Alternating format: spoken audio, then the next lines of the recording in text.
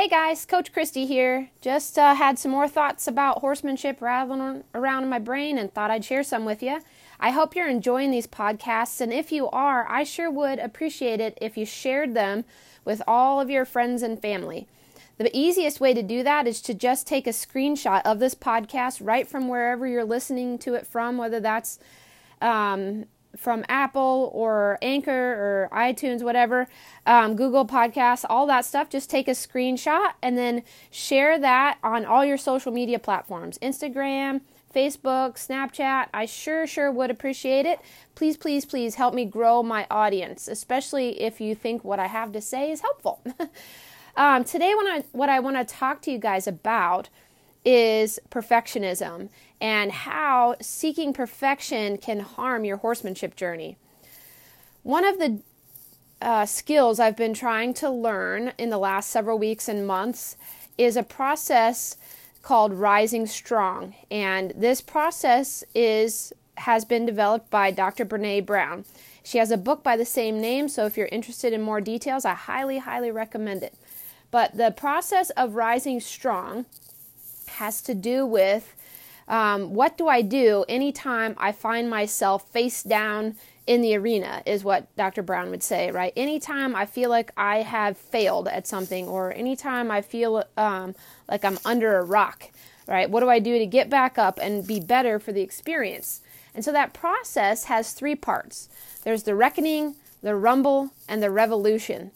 The reckoning has to do with our ability to take a pause anytime we feel ourselves being hijacked by our limbic system, right? Anytime we get ourselves into self-preservation mode, whether that has to do with your horsemanship or somebody cuts you off in traffic or you get a nasty email, any of those things, like be aware and get curious about what's happening in your body.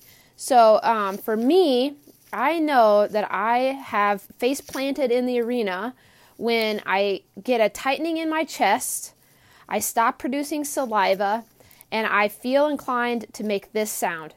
All right, that's how I handle face plant moments most of the time.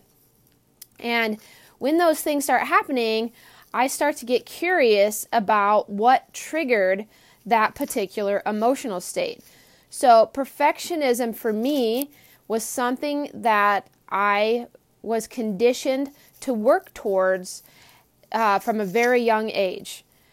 I had a not so great upbringing in that I had parents who were in and out of my life for various reasons. At 5 years old, 4 or 5 years old, was the first time I knew that was part of my reality, because the woman who I thought was my mother told me that she wasn't. And immediately I felt abandoned and rejected and started looking for what could I do to ensure that this doesn't happen again, because there was a lot of pain. I felt a lot of pain in that process as a young child, and pain produces habits, okay? And so what I sought out to do was to be the perfect kid, right? I worked hard in school, and I worked hard at sports, and I tried to be a good daughter and do what I was told and not defy my parents and, just get labeled as the good kid. I thought if I was a good kid that I would be safe, right? That the people who were supposed to take care of me would keep taking care of me. So I started working on that straight away at 4 or 5 years old. At the age of about 12 or 13, I was wanting to go and live with my mother, and my father was wildly against that. He really did not want me to do that and told me so adamantly. And because I defied his wishes and did what I wanted rather than what he wanted me to do, he removed himself from my life for several years. I did not speak to or hear from my father for many years after that, and that caused so much pain. And that pain really pushed my fire that I have to do better. I have to get better grades. I have to be better at sports. I have to play better in the band. I have to make my parents proud of me. If they're proud of me, then they won't abandon me. And that really promoted some positive things, right? I did learn to work hard. I did learn to care about doing well. I did develop strategies to improve. But the unhealthy thing that it developed was an attachment to perfectionism, and that a feeling of, if I'm not perfect, then I'll be abandoned. And that has motivated a lot of my behavior as an adult. So part of my reckoning with what is happening to me when I start feeling frustrated because something isn't going perfectly has been to recognize that that's triggered by childhood experiences and the stuff that I made up about those childhood experiences. And recognizing that those things are made up. I made that up to try to cope with a difficult situation, but it's not really the truth. It has no basis in reality whatsoever. So, being able to get curious about what's happening in my body and recognizing the emotion and how and why it was triggered helps me to rumble with it, right? Rumble to me just means to hash it out, right? To reconcile where that's coming from and let it go. I can let it go because I know where it comes from, and I can recognize that it's a false paradigm. There's no amount of perfectionism that's going to prevent me from ever feeling vulnerable, which is really how I feel when I think I might be abandoned, right? So it's not useful. So then I can revolutionize how I handle that emotion in the future and do better.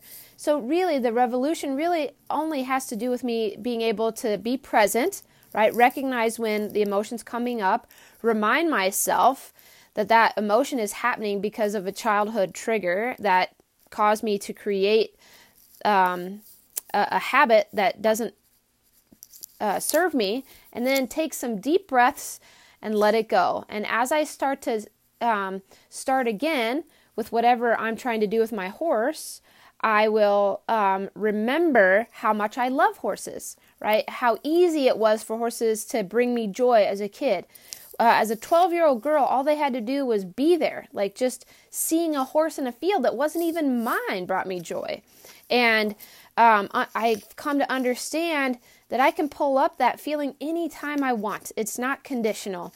And that horses still do bring me joy just by being there if I'm paying attention and allowing that to happen. So I think it's important for us to understand that horses perceive negative thoughts as either pressure or predatory. You see, our thoughts vibrate on different frequencies. When we have a positive, empowering thought, they vibrate on a high frequency. And when we have a negative or disempowering thought, they vibrate on a lower frequency. So lower frequency thoughts are something that our horses try to get away from, and higher frequency thoughts are something that our horses try to seek out.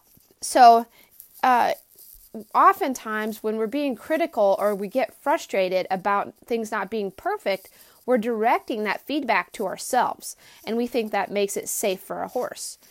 That is not true, my friends. They do not know the difference between you being self-critical and you being critical of them. It's all just low-frequency thoughts that they're trying to find a way to get relief from. So, when Pat tells us to be careful of our thoughts, it is so much more than, am I thinking about the outcome that I want, or am I clear in my picture, which are important skills to have. But it's also about, am I using my emotions deliberately, or am I allowing default settings that got programmed in me in my childhood to prevent me from experiencing the joy of harmony with my horses? So, I hope that helps you guys. Just a little background on me. I'm trying to share a little bit of my journey in hopes that you can relate to some part of it and reconcile some of your habits as well. More than anything, I want you to enjoy your horsemanship journey and have a great deal of success with your horses, and just know that your thoughts matter, your emotions matter, and learning how to use them deliberately is an important horsemanship skill. That's all I got for you today, guys. I hope that it helps you some. If not, I'm sorry for wasting your time. If you like it, please share. I would sure appreciate the support. And I hope wherever you are in the world that you have a super fantastic day. See ya on the next one. Thanks, guys. Bye.